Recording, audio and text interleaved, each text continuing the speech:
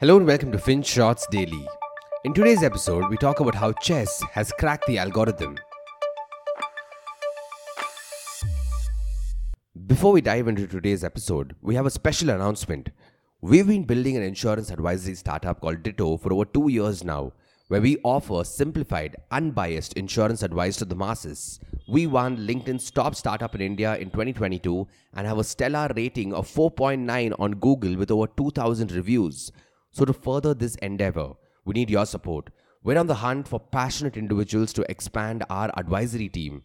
If you have ever dreamt of being part of a dynamic startup, spearheading new initiatives, and becoming a key representative for Ditto, all while working from home, this is your golden chance. So head over to the link in the description below to join our team now. Now on to today's episode. India's teenage sensation R. Praggnanandhaa almost beat the top-ranked Magnus Carlsen in the Chess World Cup final last week, and we're definitely rooting for him to win the crown the next time. But we thought it might be interesting to explore how chess has transformed into an online sport and talk about the money flowing into the game. So that's what we'll do in today's episode. Around 1,500 years ago, a young prince of the Gupta Empire was killed in battle. Naturally, his mother was distraught, and maybe it was a way to show how valiantly he had fought, but the brother wanted to represent the scene of the battlefield to their grieving mother. He picked up an 8x8 board, loaded it up with pieces depicting various army positions, and replayed the death. Now, you would think that the story ends here, that after this display, they would have simply gone back to mourning the lost prince.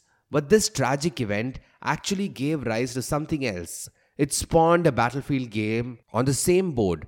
People called it Chaturanga, a Sanskrit name for the battle formation mentioned in the Mahabharata. But why are we talking about this now? Well, this is probably how the game chess actually began. Many historians believe that Chaturanga was the precursor to chess.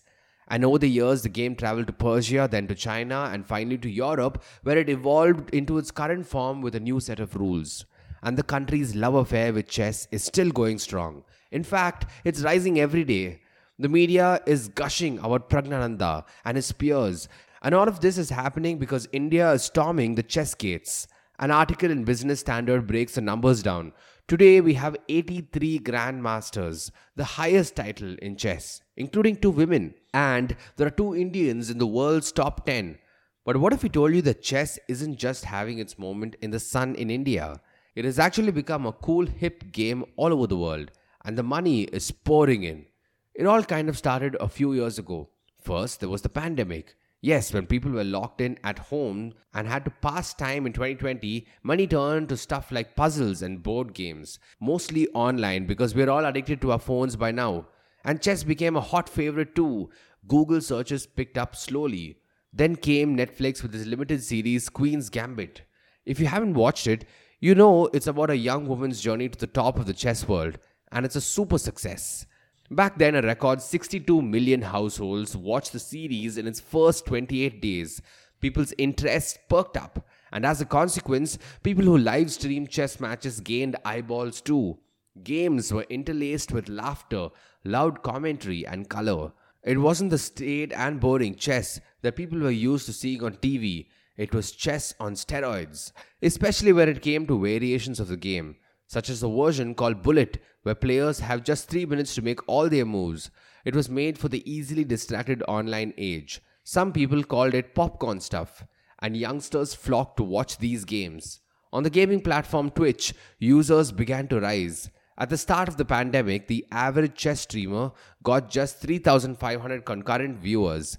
By the end of 2020, that number had jumped to 16,000. We're not even talking about the top streamers here, just the average, mind you. And the streamers began to rake in the money. The good ones saw the cash register go ka-ching pretty quickly.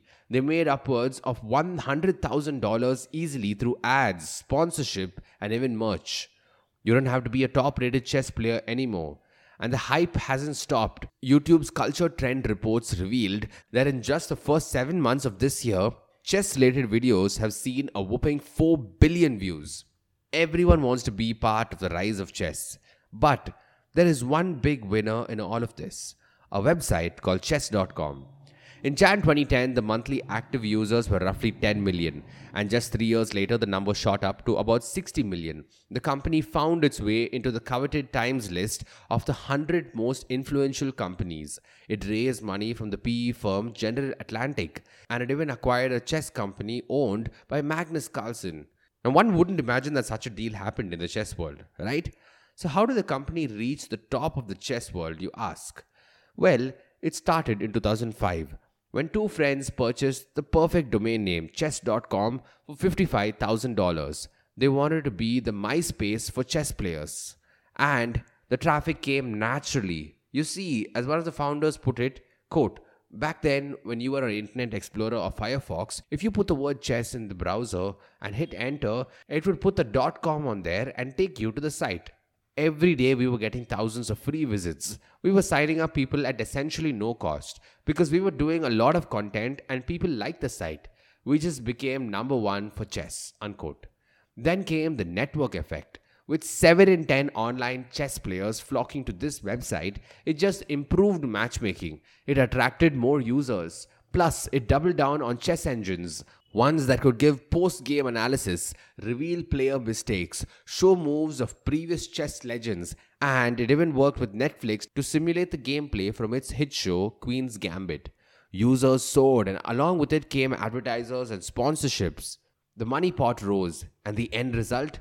It might just have a sweet valuation of $500 million now.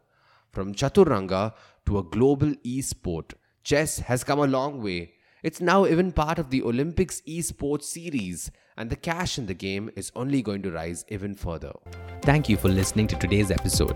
FinShots Daily is available on a bunch of streaming platforms such as Spotify, Apple Podcasts, and Google Podcasts. So make sure you follow us on your favorite podcast streaming platform. Until next time.